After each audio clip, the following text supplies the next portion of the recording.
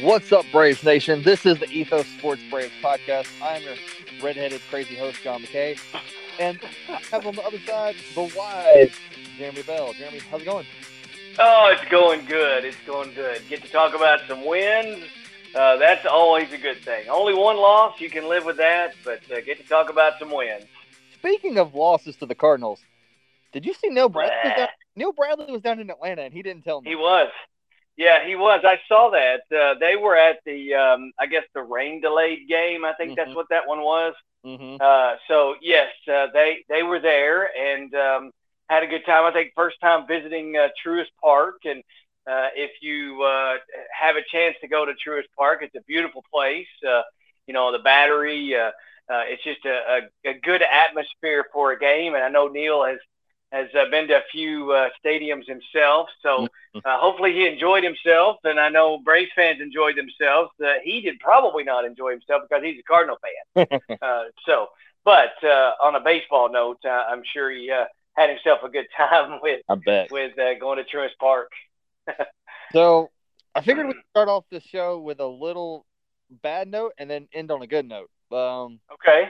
I saw an update from Mike Soroka. He is at a setback, but it's not dealing with the Achilles. He was hit by a pitch on the knee, or hit by a line drive on the knee, so he's got a knee. Oh, So he's ouch. yeah. So Well, but at least I guess at least it's not the Achilles because correct. you Correct. worry about the first time tearing it, you worry how it's going to be, and then the second time tearing it, that's not good. So again, if Mike Soroka can help us out this year, Mm-hmm. that's great. But if not, then have him for next year. Your hope is that you can get a trial run going this year, so that way he will be able to get back in there for next year and be going strong. But I gather there may be some limitations of some sort next year, especially if he doesn't get in there this year. So, but your hope is that he can at least come through and go through some trial run, maybe to be available in September, maybe for the playoff run, something like that, so that we can test that Achilles out. Correct. Correct. But people who have returned from the is it the IL the D? What is it now? Yeah, see, I always like the DL, but I guess it's the IL, the Okay. injured list, I guess. Okay. Yeah, yeah, So Eddie Rosario and Tyler Matzik have returned. Eddie has been hot since he got back. yeah. Even Friday night's game, he didn't join the hit parade. He should have joined the hit parade. And again, no offense to Ozuna, but with Ozuna running and shortstop made a great play, but if there hadn't been anybody running to second base, he would have never had a shot at Eddie Rosario, and he would have got a hit. It was just a hard hit ball. It kind of rolled away. No, shortstop. It was hard hit. It rolled away from his glove a little bit, and Ozuna just didn't get down there fast enough. Obviously, with it being a hard hit ball, it didn't give him much of a chance, but he would never have gotten Rosario out at first. But he looks like he just looks different at the plate, especially when he's hitting it. The ball's coming off his bat, a whole lot better. So I think we're starting to see the same Eddie Rosario that we saw last year when we picked him up in the trade, and then he was injured and then came back and, of course, made that fantastic playoff run. But I think that's the same guy we're seeing. And, of course, when you have eye issues and you're trying to see this little thing coming at you to hit it, if you have any issues whatsoever, you're not going to be able to hit the ball. So Right. he looks a whole lot better. And, of course, we get a good defender out in the outfield, too. That helps. Right. I was impressed with he got to second on the stolen base and then or on the wild pitch last night, and then right after Yeah. stole third base, like the next Yes. pitch. Yeah, absolutely. Which was, again, we've been fortunate over the years to have a very small amount of speed that steals bases. Mm-hmm. But with this team, Acuna is going to steal bases. Harris is going to steal bases. Ozzy's going to steal bases. Now Eddie's going to steal bases. And who knows, maybe even William Contreras gets him a base steal or so. He did. Did he? I thought he did. He last night. He did. He almost got one last night. He was running on three. They joked and they said, well, we don't know if Contreras is going to run or not, but on 3-2 he ran, and it was fouled off or something. I think Okay, it was that's what. ended up hit or something. He got moved around some way or another. He didn't get a stolen base, but he does have a stolen base or two. I think I remember that. Yes. You just mentioned Michael Harris, another bomb. Wow. I mean, he had, we talked about it earlier in the week how he has kind of gone through that little doldrum, that little struggle. Mm-hmm. It's what they would call, if he had started the year off in the big leagues, they would have called this the dog days of summer, his little lull, because he had probably played more games than he's probably ever used to, especially all these games in a row he's been playing. Mm-hmm. But you know what? I can live with that 290, 300 average, and the defense he plays in center field. It was very evident in Friday night's game, his defense and how he was chasing down balls. But that 4-for-4 game gets him a home run. I mean, the Chop House was busy Friday night, and he hit one up there. That's his second homer this week of 400 plus, 430 plus, I believe. Wow. I mean, he just took a bomb. And I just was saying, where do you pitch Michael Harris?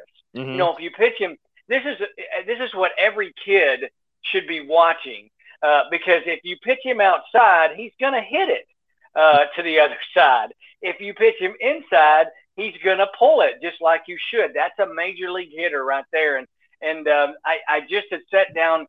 My wife was taking a little cat nap, and so I just said, boy, I said, you pitch him inside, and he's going to take it out. And he turned on it and just took it to the Chop House, and it, wow. I mean, just a fantastic night for him after, going through a little bit of a struggle, but still, they were even talking about it on TV about, Spencer Strider, who we're going to talk about in a minute as well, with a fantastic game, even though he didn't get the win. But what Rookie of the Year candidates we have? Yeah. We got two of them. Exactly. I mean, can you believe that? We got two candidates. One, didn't start the year off starting pitching-wise, but was out of the bullpen already strong. And then the other one didn't start the year off in Atlanta. And what a storm that he has made coming through Major League pitching, which everybody wondered, was he going to struggle or not in the major leagues? And it seems to me like he has fared very well. And they even said Friday night that, Michael Harris is not going to be your typical 9-hitter for the rest of his career.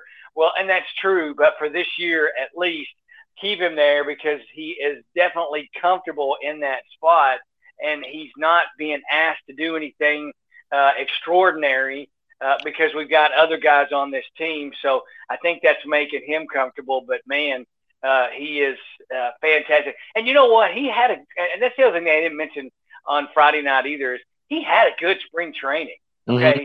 He could have made the club out of spring training, to be quite honest with you, because you and I were both talking about it and saying how well he was doing in spring training. So he could have made the club out of spring training, but they wanted to get him more at bats because they didn't think they would be able to get him at bats in the majors. And right. Lo and behold,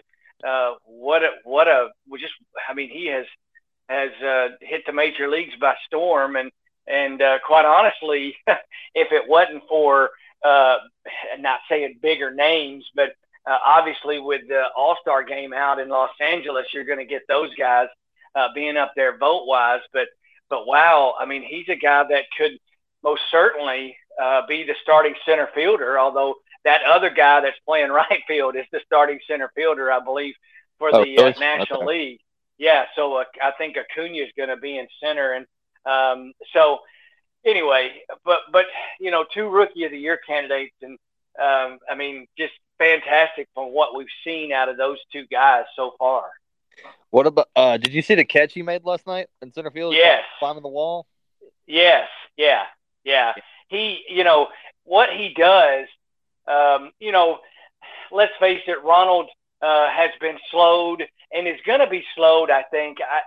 I don't want Ronald putting a whole lot of pressure on that knee. Mm-hmm. He keeps fouling it off his foot so many times that I wouldn't be surprised if these next two games on Saturday and Sunday that he's not out, just because he hit his foot last night, and it wasn't the fact that he hit it where the guard was. He hit it where the guard wasn't. So that hurts. And he didn't go back in Friday night after he did that in the 8th inning after the rain delay that they had. He didn't go back in to right field. It was Heredia that went there. So wouldn't be surprised if he didn't get a couple of days off, which I'm fine with. But you can see Harris able to track down balls that Acuna would usually get to, but Harris is getting to him. And I know he called him off Friday night on that one catch that I believe you're talking about. He called Acuna off, and he already knew what he was doing. He just pointed to Acuna and held his hand up and said, I got it, and then just backtracked. And he was in left center, by the way, when he ran and caught the ball, because he was playing the shift a little bit, shading towards left center, and he made it look more routine than anything. Yeah, I mean, that's the way he does. He makes things look routine. The plays that he doesn't get to, they must be physically impossible not to get to, because he makes things look so easy, and that's what you want out of your center fielder. The command, and two, for him to be able to call Ronald off, being a rookie. Ronald's been there.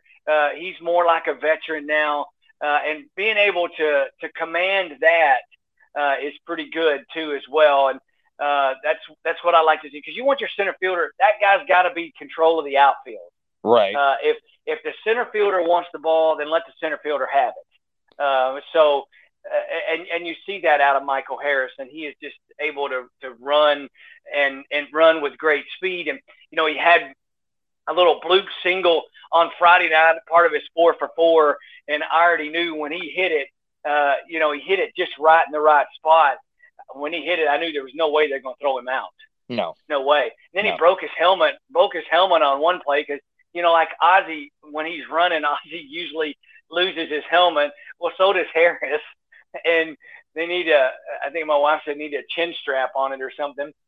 So he broke his helmet, had to get a new helmet. Anyway, it's just funny.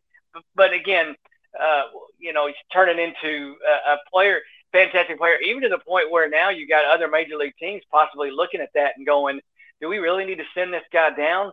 Maybe we just need to get him more at bats. Maybe we need to get our rookies more at bats up here and give them a chance instead of, getting them seasoned down in the minor leagues. I mean, it worked with Harris. It has so far. Well, you look at some of the other Braves that it's worked for, even, going back to Jeff Francoeur, who probably didn't have as great a seasons after that, but what a great rookie year he had coming up. Hayward, Hayward, yeah. There's plenty of other guys that you can look at, and again, it's all in the scouting department. It's these guys, aren't just out there hanging out there where nobody's looking at them. I mean, they've been discovered by these scouts. I mean, they know, what kind of skills they have. So, I think we found our center fielder for a long time. We've got our right fielder for a long time. We got another kid down in the minors who's should have been there probably quicker than Harris was, but he's had his fair share of injuries and stuff. But he's a guy that could make the ball club next year out of the spring training. So the future is very bright in the outfield for the Braves. And again, when you go with Drew Waters, that's a guy, if you bring him up, who I hope we do in September to give him some at-bats in the majors. If you bring that guy up, you're not asking him to do a whole lot, much like we weren't asking Harris to do a whole lot. That's why he was batting ninth. We had all these guys that were able to hit, and, Harris comes up in the midst of that 14-game winning streak that we're on and keeps the line moving and helps us win. So we're not going to ask Waters to come up and do a lot either, because we've already got guys in position that can win games. We just need him to come up and play defense and be able to hit in spots. Right. So let's transition into this week's breakdown. Tuesday night, the Braves won 7-1 over the Cardinals. Ian Anderson, I feel like he pitched really well. What do you think? Yeah, I do too. It's funny because the guy that is supposed to be like the strikeout pitcher. I take Spencer Strider out of that, okay? But the guy coming up that's supposed to be got a great fastball, all that stuff was Ian Anderson. And he's not even the strikeout leader on the team. We got 4 guys. The other 4 guys in the rotation have, already 100 strikeouts, over 100 strikeouts on the year, I think. And the way Spencer Strider's going, he might have 400 by the season's over because, he's striking out guys in a short little run, but, he may be on an innings count here coming up soon. But I did think Ian Anderson pitched a whole lot better. And to be honest with you, with the Cardinals, the game that they probably could look at that they potentially could win was this one with Ian Anderson because Anderson had struggled so much lately. But you look, he 5 innings, 8 hits, only gave up 1 earned run, only 1 walk, which was good. They gave him some runs to work with, and he struck out 3 guys. And then the bullpen came in and finished it off with Tyler Matzik coming in and pitching in that game as well. So, again, they gave him room. They gave him runs to work with very early, and he took advantage of it. And didn't get himself in any tight spots. And if he did, he was able to navigate out of it. But scoring 5 runs in the first inning certainly does help, even though Ian allowed 1 run in that first inning. So the Braves end up winning 7-1. Who was your standout? Who was your player of the game for this game? Well, Austin Riley had 3 hits, and he was good. 3 RBIs in the game. Matt Olson, another good game as well. But I would go with Austin Riley. If you don't look at the pitching for Ian Anderson, I would think you'd have to go with Austin Riley. 3 for 4, another great game. Defense was there. Everybody got in the hit parade except Adam Duvall. And, Adam may have had his mind on other things. I believe he and his wife just had a new baby, I think. They did. So he may have had his mind on other things. But even though he didn't even get in at bat, I think came in late in the game as a defensive. So everybody got the hit parade going, which was good. But Austin Riley, another great game. Congratulations, Adam Duvall, by the way. Congratulations. Absolutely. Yeah. I meant to mention that earlier. I'm glad you reminded me of that. Yes, absolutely. So Austin Riley was your player game for this game. Yes, sir. Moving on to Wednesday night, Max Fried is on the mound, and he ends up winning the game. The Braves end up winning 3-1 or 3-0. Sorry. Yeah. Max picks up his 9th win of the season. Yeah, typical Max Fried game. They don't give him any runs until the 5th, but it doesn't matter. He just goes out and pitches, and 6 innings, 5 hits. He walked 1, he struck out 4. So, just your typical Max game where he just goes out and does his job. And again, as I talked about, the Cardinals wanted to win. It would have been maybe that Ian Anderson game, but they didn't get it. When they knew Max Fried, it was going to be a tough game with Max Fried, and he pitched another fantastic game as well. So again, they gave him runs. They gave him 2 in the 5th and gave him 1 in the 6th, and he didn't come back out and pitch the 7th. It didn't matter. He got those 2 runs, and anytime you give Max a run, he's going to take it, and as I've said before, he's going to take it and make it feel like it's 25 runs he's got on the board. So he just is able to maneuver in and out of circumstances without any problems, without getting rattled out on the mound. Yeah. He just looks the same. It looked like on Friday night, Charlie Morton, who pitched a fantastic game, we'll talk about it in a minute. It looked like at one point, right towards the end of the time that he was out there, right around the time he had thrown about 100 pitches, there was an instance where a ball was a pitch that he'd thrown was called a ball, and it looked like it should have been a strike. And he was a little frustrated, and you could tell he was frustrated. And then he kind of held his hand out. And he's like, okay, it's okay. And then he went in and finished the game, so I think with a strikeout. So, that's not Max. Max is not going to do that. Max is just going to be the same pretty much all the way. If you even see Max getting frustrated or something, it's just one little wink or twinkle or whatever. It's not really much. So it's kind of funny, but he, 9 wins, moving closer to that 10-win mark, and our buddy Kyle Wright's going to have a chance to pick up number 10 on Saturday. So he should have picked it up earlier in the week. But anyway, it didn't happen. But he's got a chance to pick himself up 10 wins. And that's pretty good, this rotation. And I think even when we talk about Charlie Morton, he's getting warmed up, and he's warming up really fast now. And,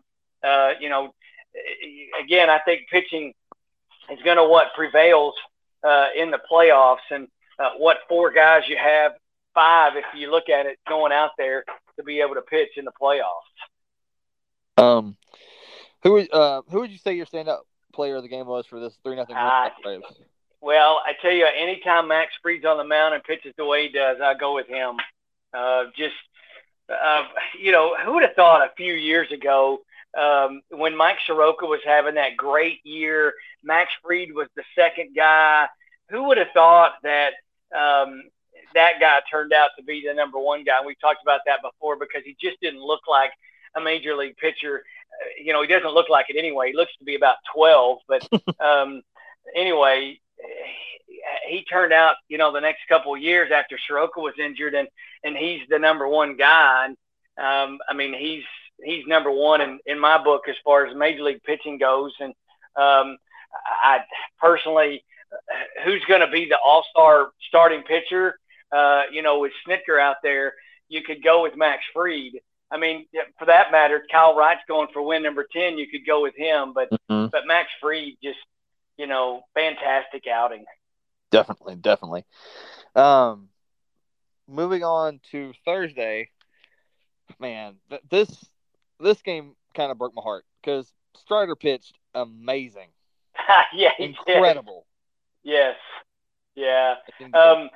I was at a wedding, and so I wasn't able to keep up with it very much, and so we were out kind of in the northern part of Callaway County, and so it wasn't very good signal inside of where it was an inside wedding because it's been absolutely blistering hot here this past week. And, I think we've had 4 straight days of 100.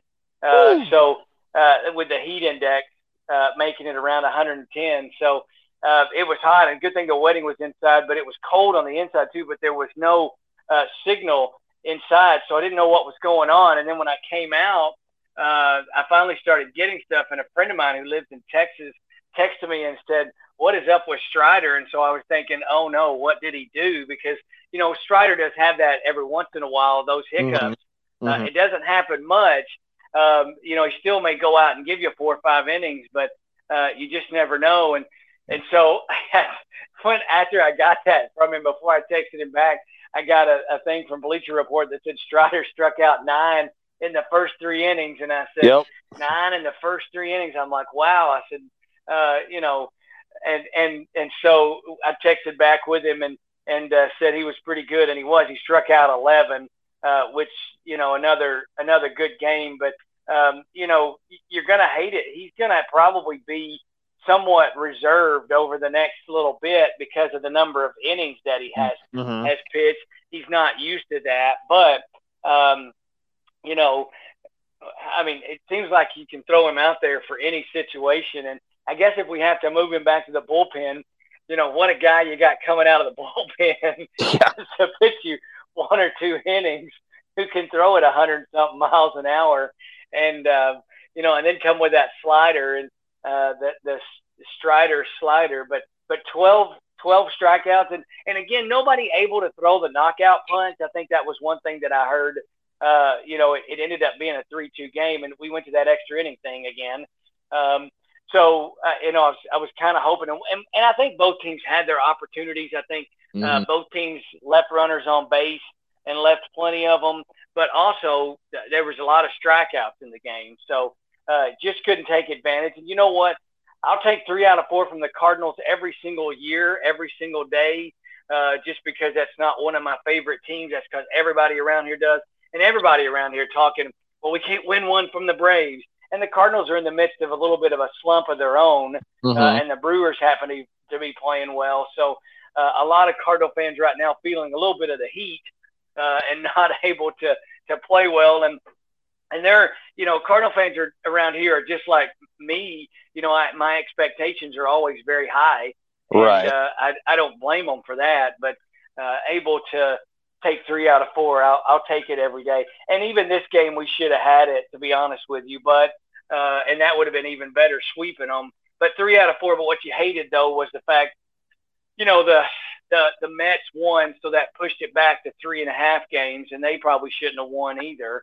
Um, and then we pick up another game because of the loss the Mets had on Friday night, which is good. Puts it at about 2.5. That's what I would like to see. 2.5, 1.5 going into next week, because John, next week the Mets come to town Monday, Tuesday, and Wednesday. It's the last championship ring giveaway on Monday, but Monday, Tuesday, Wednesday is going to be huge, and it's setting up with a good pitching matchup on Monday, Tuesday, and Wednesday. We're going to throw everybody in the kitchen sink at them with Fried, I believe, is on Monday. Strider's going to go on Tuesday, and Charlie Morton's going to go on Wednesday. So that's a pretty good, formidable lineup that you're going to throw at them coming up Monday, Tuesday, Wednesday. Awesome. So I'm gonna call an audible here and go with Strider as the player of the game. Well, yeah, no doubt about it. You can look up at some of the hitting, but it really wasn't a great hitting night. But Spencer Strider with 2 walks, he struck out 12. He struck out 9 guys in the first 3 innings. And, oh, by the way, that's 3 an inning, okay, in case you I'm not very good at math, but, to strike out 12, he could have probably had more. Those are the kind of games where, that's how you get records broken. I think 20 in a game is what the record, or what I think Roger Clemens had 20. I think Kerry Woods had 20. Maybe you can throw some other guys. A very few amount of guys have done what Spencer Strider's done by striking out 9 in the first 3 innings. So that's pretty good stuff. In case you're wondering, 27 is the minimum that you would face in a game. So, correct. There's no way he's going to do that. But to strike out 9 in 3, and again, when he goes out on the mound, he's very intimidating. He's got that big mustache, and he doesn't look like a very big guy. And then he throws it 102 miles an hour, and you're like, wow, this guy's good. And then he comes with that off-speed pitch and makes it even better. That's what Nolan Ryan was. Nolan Ryan was a guy that was going to throw it 100 miles an hour, and then he was going to come with that curveball, and that was even more dangerous, because then you were really coming out of your shoes. Awesome, definitely. So Friday night, the Braves pitched Charlie Morton, and I think he's back. That was 2 runs, but he pitched 7 innings. I think he could have gone 8, 9. He was he could have. Yeah, what I liked was the fact that he minimized pitches in each inning. I think he got as high as 18 in 1 inning, and then he was throwing that 12, 13, 14 inning pitches, and that's what you like, and that's what's going to get you 7 innings. And I was glad they sent him back out there for the 7th, and especially because the Braves are in the midst of 21 games in a row, somewhere in that neighborhood, and the bullpen really needed the rest, especially since the night before they had thrown so many people. And the one thing, and I'll just kind of a side note to that, Dylan Lee seems to get to be the guy that's thrust into the situation to pitch 1 out, and then he's done. We got to figure out a way to keep Dylan Lee in the game a little bit longer, because he's a guy that can go 2 innings for you. On I believe it was Thursday night, he pitched a third of an inning. So you kind of waste a guy like Dylan Lee when you don't let him stay in there enough when he can go a little bit longer. So, but Charlie Morton, I think you're right. We talked about it earlier in the year, how he was, he was recovering from that broken leg that he got in the playoffs, and lo and behold, you mess up your stride that way, I think. And I think that's maybe why you were seeing some of the inaccurate pitches that he was throwing in the first of the year. I think Charlie Morton's warming up, and I think he's getting hot, and it's just taking him, 10 or 15 or 20 games to get hot. And I think, boy, he is definitely warming up. He should have had back-to-back wins, but they just weren't able to get wins for him. So, if you look at his record, he's now 5-3. But you look at that ERA, how it's moving down the list. Mm-hmm. It was at almost 6 a game. Now it's at 4.35, and it's going to come down even more because he only allowed 2 runs in the game on Friday night. So it's he's just getting warm, and that's good. And he's looking more like the Charlie Morton of old, the Charlie Morton of the last 4, 5, 6 years. Mm-hmm. And that's really good because that's another veteran presence that you can throw in there for a guy like Kyle Wright or a guy like Ian Anderson who needs just a little bit more of someone saying, hey, you're pitching well. Just go out there and keep throwing the ball. So, and it's good that the offense helped him out too. They scored a run in the first. They scored 5 in the second, which was great. But the good thing about it was, usually when something like that happens and you spend a long time in the inning, in the dugout, waiting to go out there and pitch, you usually struggle in that next inning. And he came out just throwing strikes and got through the third and the fourth, after they had those long innings and came out there, I believe, with 91 pitches in the seventh. Ended up, I think, with maybe 10, should have probably been around 100, 101, but maybe 104, somewhere in that neighborhood. And that was a good thing. It'd be interesting to see if he got up to about 95 or 96 going into finishing the seventh, if he would have gone back out there for the eighth. I wouldn't have been surprised if he wouldn't have gone back out there for the eighth. With the lead that the Braves had, I was hoping he'd go out there for the eighth. Yeah, I was doing, especially with the bullpen needing a little bit of rest because of how many guys went Thursday night and how many they've used previously. And, you need those guys, especially with that 21 games in a row that they're playing, and especially with the Mets coming up. What I'd like to see on Sunday is another long game coming up from, say, Ian Anderson, who pitches on Sunday, just to give that bullpen rest. Only used 2 guys last night, which is good. And in case you're wondering, for guys that go 7 innings and you're playing 9, you only need to use 2 guys after that. Right. I thought they might go back out with Colin McHugh since he didn't throw a huge amount of pitches in that 8th inning, maybe go out there for the 9th, but they had the big rain delay, which you guys are getting a whole lot more rain than what we're getting, although we got rain last night as well. But, with another rain delay, you can't send McHugh back out there. You got to get somebody else warming up. So Jackson Stevens finished it off. But 12-2, and Michael Harris 4 for 4 on the night. I think he scored 12 times. I'm not sure. It seemed like every time he was scoring, wherever it was. Again, everybody got in the hit parade, but Eddie Rosario. Eddie did a lot more things defensively as well. So, and he even scored a run. So getting on base on a fielder's choice, which should have been a hit. But anyway, good game. We keep it going, keep the line moving, because Mondays, and hopefully the Marlins can pick up a couple of wins over the Mets, and we can get even closer than 2.5 games where we're at. But we are inching closer to the Mets. And I know that they got to be feeling the pressure as well. Now, the way Jim and Joe were describing the rain, it just come out of nowhere. Did you see that? Yeah, it did. I wasn't expecting any of it. As a matter of fact, I thought, well, we're just going to cruise on through. And then all of a sudden, the skies opened up. Mm-hmm. I mean, it didn't open up. I mean, it just like somebody turned a water faucet on and it just came down. And it even looked like the grounds crew was struggling just a bit. It sounded like they were surprised. Yeah, they sounded like they were struggling. And it's funny, though, because if this would have been the night that you wanted to be on the grounds crew, because it has been hot, hot, and it's raining. And you're like, ooh, this feels good. So you don't mind staying out there. But it's funny watching those guys work. That's an art of getting the tarp out on the field, doing everything. But it looked to me like they were very surprised with the rain that came. Because it didn't look like – I'm not saying they're always prepared, but there are times when you just get caught off guard and you're like, oh, no, it's raining and we got to go. So, it's not like they're watching the radar. And, we've had that here in Kentucky. We've had these little pop-up showers, and it even occurred last night in the middle of the night.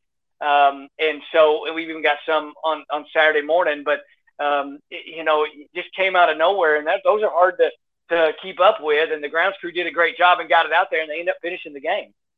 Now, I'll go ahead and admit to the fans that I was like, all right, the Braves are up 10-2. It's raining. I got to get up at 4:30 in the morning to go work out. So Yep. I'm going to bed. Yeah, well, it's funny because I was still up, but I started watching the Dodgers. I started watching the Dodgers game against the Cubs, and just because that was another game going on the West Coast, and I thought, this would be a good game, and it turned out to be a good game. The Dodgers ended up coming back to win, but I started watching that one, and then whenever my app told me that the game had resumed, the game was over. Oh, really? Serious. Yeah, I got an app. I got a signal from ESPN that telling me that the Nationals and the Braves had resumed, and I'm telling you, it wasn't 1 minute later, game over. And wow. I'm like, how did that happen? Because they went on to score a couple more runs after they went, out of the rain delay, and I'm like, right. Somebody's laid on the button there to push. Yeah. Because I was thinking, what I really thought was, I don't even know why they even went back out. Why not call this game? It's not like the Nationals are going to come back and win the game, okay? No. And they got another game to play, and they're playing on Saturday afternoon. It's not like the Nationals are going to come back and win the game. Why do we keep playing it? And probably the fans have left anyway to begin with. I know a lot of them scattered. You should have seen that one. That was fun too, watching all the fans scatter because of the big time rain that they were getting. They were headed out fast. So it's not like there were going to be a huge amount of people coming back. Mm-hmm. And they had gotten their money's worth anyway. They'd gotten almost 8 innings of a game. So, right. But they came back out. So that's what I really thought. I didn't think they'd come back out. And then I just didn't, then all of a sudden it tells me they're playing again. I'm thinking, okay, I'm going to flip it back over there. And then the game's over. Right. And I'm like, okay, well, I won't watch the rest of it then. How about that?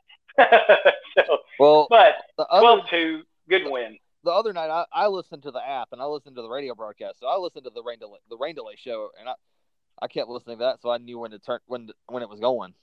Yeah, those are in my career as a radio broadcaster, I have not had a huge amount of rain delay games in doing football. There's not going to be any rain delay games in basketball, although you get the occasional player that's hurt, so you have to fill, or you get in Old Racer Arena here in Murray, there were instances where it would rain really hard, and all of a sudden rain would come up through the floor or come in the door and it kind of floods, so you'd have to stop everything. Oh, wow. So I've been through some of those. I think that one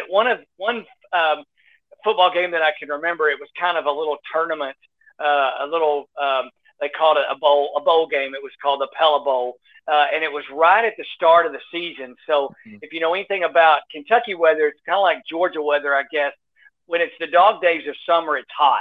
Okay, it's humid. Like I've said, we've had 4 straight days of 100 plus, and what feels like 110 degrees. And so we started a football game one night, thinking that we were going to get out there and play. Well, the heat index was there was no way we were getting out there to play.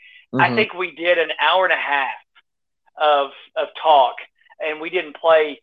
We didn't get started. We were an hour and a half late, and we stayed on the air. And so those kind of things are fun. And for guys like my partner and I, Hack, that work together, we usually don't have anything planned. Like our pregame show is an hour. So, if you think you're going to be kickoff's going to be at normal time, and all of a sudden something happens, well, you can't really change course. Right. We have interviews that usually last about 30 minutes, 30, 35, 40 minutes. So, we've got a little bit of time there to figure something out. So, I'd love to see what they talk about during rain delays. TV will go to something that they've, taped over the off season. So it's fun listening to the radio guys to see what they do, because those guys are definitely impromptu. They can't go to too many things on the radio that like TV guys would be able to do. So. Wasn't there a gym that the roof leaked one time during the game up there, sir? There always is. Yeah, there's somewhere. Yeah, it's weird some of those gyms you go to, a lot of them have been renovated, which has been nice. So they don't look like the dark, dungy gyms that you used to go into. And I could point out some of those places that we used to go that used to look very terrible. But many of those places have been renovated. But yeah, roof leaks, water coming in up the floor. It's just, there's some, and that's just high school stuff. You don't get all that expensive money that, colleges get to be able to renovate things. So it's very rare that a high school gym gets renovated, but it has happened. But strange things.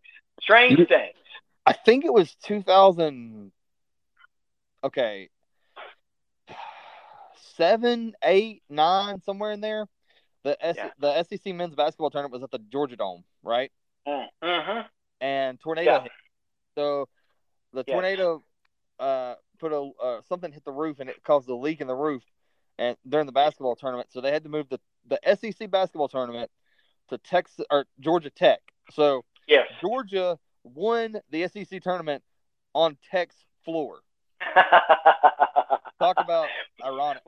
Irony. There's a lot of irony there, that's for sure. Yeah, we've definitely had our fair share of strange things happen to where you have to what we call rain delay theaters, what we call it. With you two, it is theater.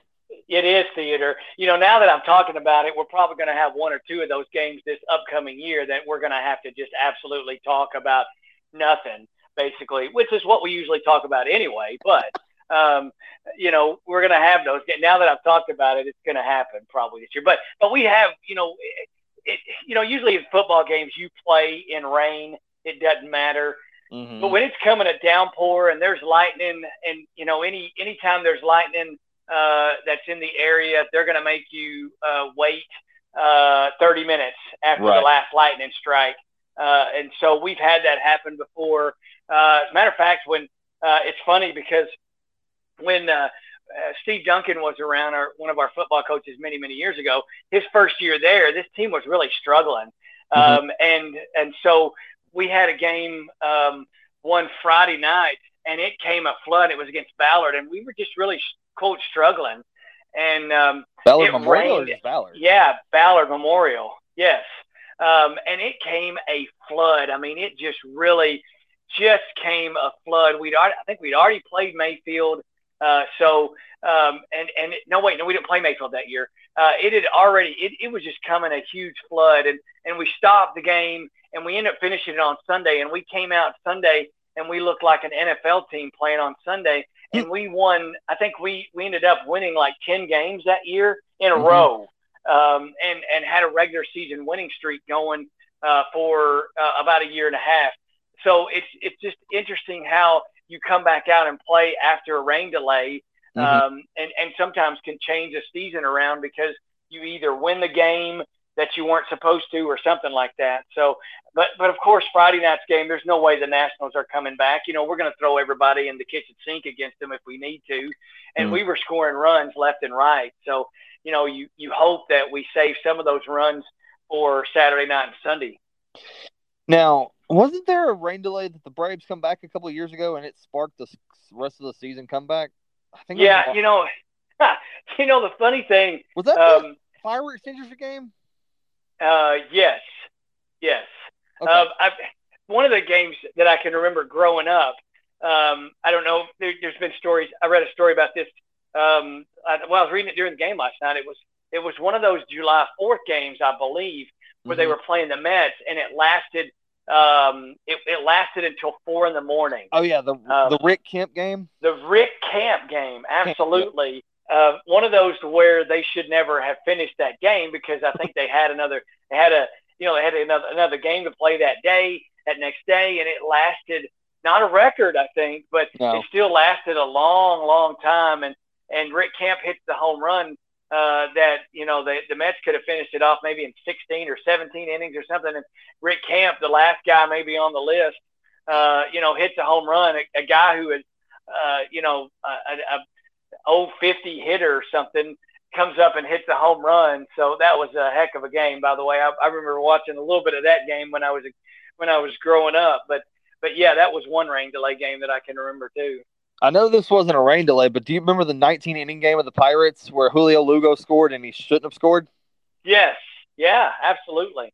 Yeah, Lugo, that guy who, has been with many, many teams, but yeah, I mean, um, you find great games when they go into rain delays, or find great games that go into extra innings and they win. Of course, the extra innings that you're talking about, they don't put the guy on second base. No, not that. Not like they do now. They want to finish the game, before. I think the longest game that I've ever been to, extra innings, I believe I was at Yankees. I was at Old Yankee Stadium.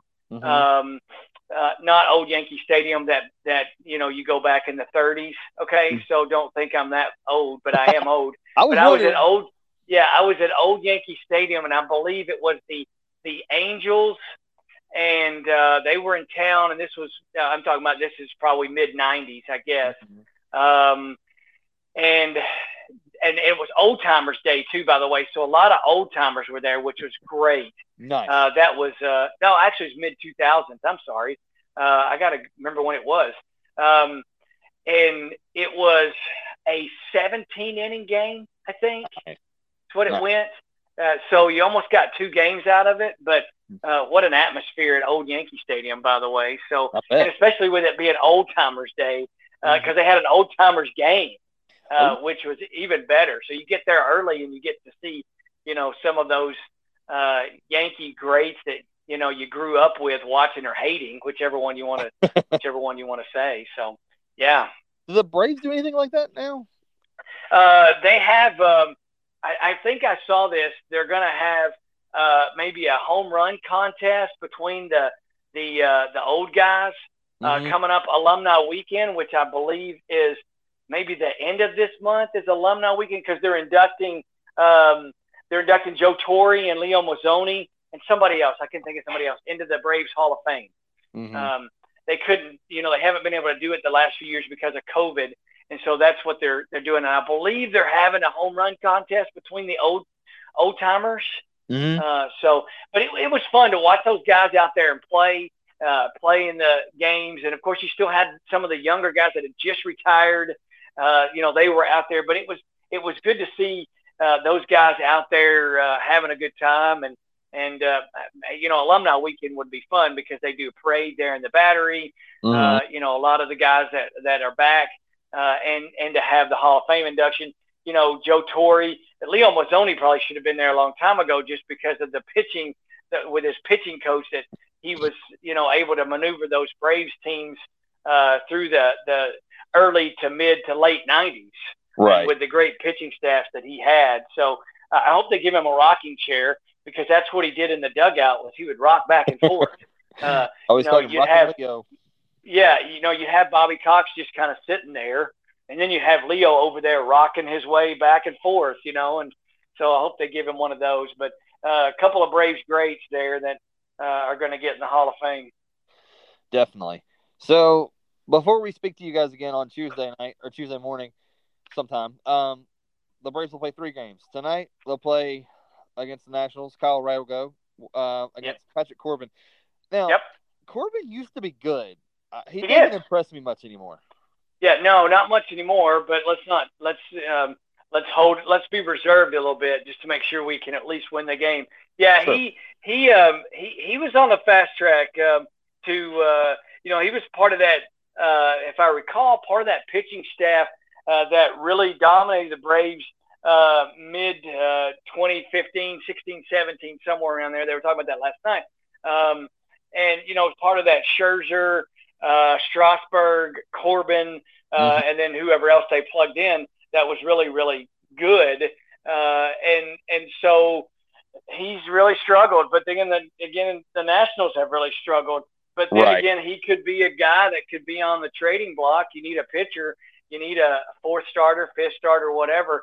He could be that guy. So, I think his struggles kind of culminated with the national struggles. Yeah. But yeah, he's 4-10 on the year with 5.68 ERA. And of course, the way the Braves have been hitting, he's got to be thinking, But again, as a pitcher, you go out there and pitch. It doesn't matter. So he's thinking that he can go out there and tame the Braves, and the Braves are thinking, no, you're not. Nope. Kyle Wright goes for his 10th win, which he should have got the Monday, but Yes, yeah, yeah. He will join,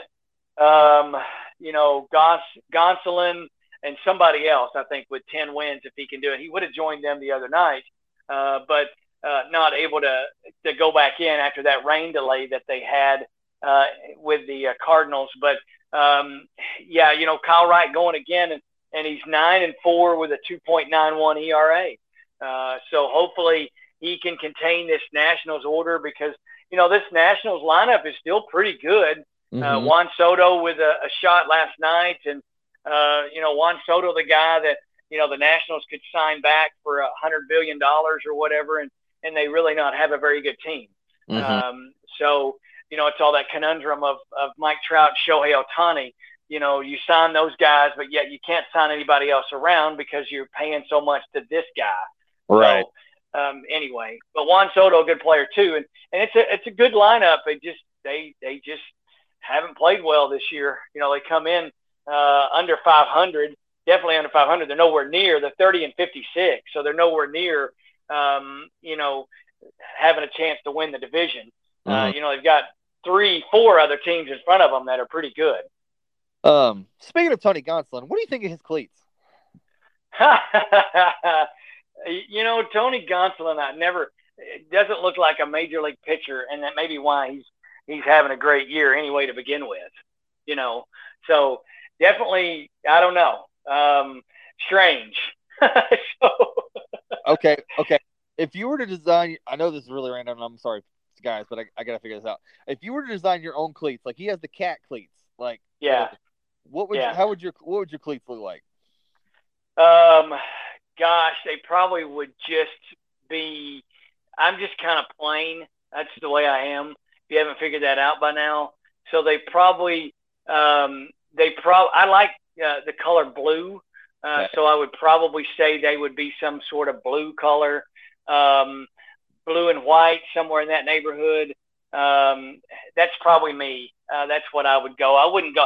I'm just not flashy. I don't do flashy.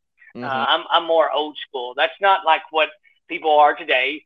I'm not going to be like Ronald and get out and wear a gold chain or anything. Mm-hmm. Although I did have a gold chain that my son had been wearing, but it broke. So I've had it a long time, but I don't wear the gold chain or do anything like that. So just not very flashy. I did have a sports car growing up, but that's, nice. I don't even have that anymore because I can't get in and out of it. I'm too old for that. I'd have to learn how to roll out of it, and then that would hurt too. So, that should probably just be, blue. I remember when shoes started getting designed with everything except white. I believe it was back in the, it was back in the 80s when Rick Pitino became coach of the Wildcats, and they came out with a blue and white shoe, Jordan, basically a Jordan shoe. And I remember I had to have those. Nice. And needless to say, shoes cost a lot of money back then too. And I got some. I paid for it, but I got some, and they were blue and white. They had a lot of blue. They had white. They were just. It was really kind of neat, and that was one of the first shoes I remember just actually wanting that were different than just a plain old white with maybe the Nike blue stripe or the swoosh on it or whatever. So, yeah. See, I don't want to be flashy, but I'd have to I'd have to have a horse on one shoe and then a bulldog on the other. I honestly, and again, I mean this in no disrespect, but when you're talking about the Braves and me growing up, Chief Nakahoma was always the guy that was the mascot. I might have him on one side and Blooper on the other. So, but I don't want to offend anybody, and I'm sure that would probably offend somebody. That would be me. That'd be about the biggest style that I could put out there, the best style I could put out there, maybe. There we go. Yeah. There we go. Yeah. You know why my choices are the way they are. Yeah, I know. Oh, absolutely. Yeah. sure, I could put a racer, a horse on there, and could put a tiger on there, There we go. and some other things. But I'm a little more plain than what you might think. So But I would just go with maybe a color or two. with all the teams that I'll pull for, I think my shoes would get. Yeah, you would get. It would get a little busy on your shoes. Because Yeah. I mean, I'd have to pull for everybody in Region 1. I had to pull for Murray State. Yeah. Yeah, absolutely. Well, that's okay. I mean, you would have a good story to tell about each and everything on your shoes. Exactly. Right? Yeah. So when they're doing rain delay theater, they could really talk about your shoes. Yeah, and they would have a lot to talk about. Rain delay show and be like, yeah. So Kyle Wright will go for Wednesday night, and then on Sunday, Max Fried. Well, you know what he does. It's Ian Anderson on Sunday. Sorry. I'm getting ahead of myself. You're okay. Monday is Max. Yeah, Ian Anderson goes on Sunday, and 7-5 with a 5.09 ERA coming up on Sunday. So I want to, as much like I said before with Ian Anderson, back-to-back bad games.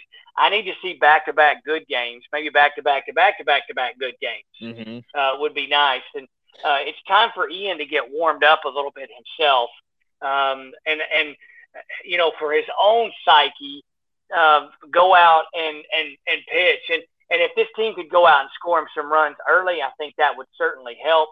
But I need to see Ian Anderson go long into the game. Whether it's the 6th or whether it's the 7th, because again, you need that bullpen as much as you can. So it's a pretty free swinging Nationals lineup. So you should be able to use all your pitches. But I need to see what I need to see Ian Anderson do is establish more first pitch strikes. Seems to me like he likes to throw that off speed pitch on the first strike. I need to see more first pitch strikes come from Ian Anderson. And I think that's get ahead of the hitters. That way you can throw those pitches, but get ahead of the hitters. Number one on my list for Sunday. Well, I feel like if he pitches like he did this past Tuesday, then he will. Yes, absolutely. Absolutely. We need that guy in that 4th spot. It's Max Fried. It's Kyle Wright, Charlie Morton. It's Kyle Wright. Spencer Strider is going to be guy number 5. We need that Ian Anderson to be that 4th guy, so that at least for his own sake, when we go into the playoffs, we're not going to probably have Spencer Strider being able to pitch because he's going to have innings limitations. So he's going to be probably moved back into the bullpen. So we need that guy like Ian Anderson to step up and get going so he can be that 4th guy when it comes time for the playoffs. Right, definitely. And then on Monday, the Mets come to town, and Max Fried is pitching, so you know what that means. Yes, and Snitch set this up very effectively. I don't know if he meant to do it that way, but he certainly has set this up very effectively to where it is Max Fried leading it off, Charlie Morton going on Tuesday, and Spencer Strider, Kyle Wright going on Wednesday. So, yeah, that certainly has set it up to be very good coming up for the Mets. You want to throw everybody that you got, every good one that you got, and that's certainly a threesome there that'll be pretty good. Definitely. Let's see. That's about all I've got. You got anything else? No, I'm good, man. It's been a good week, and hopefully this weekend will be good as well. And we'll get started with the Mets, and let's see what Tuesday brings to us when we get back together to talk about where we are as far as the top spot in the division goes. Awesome. Well, guys, we really appreciate y'all, checking out the show, listening to us, liking, subscribing on all listening platforms. You can follow the show on Twitter at Ethos Braves. I'm on the Twitters at The Blind Donkey Runner. And the wise old school Jeremy Bell's still on Facebook. I still am. That's me. I'm old. Still there on the old Facebook. Awesome. Well, again, thank you guys for listening, and as always, go Braves. Go Braves.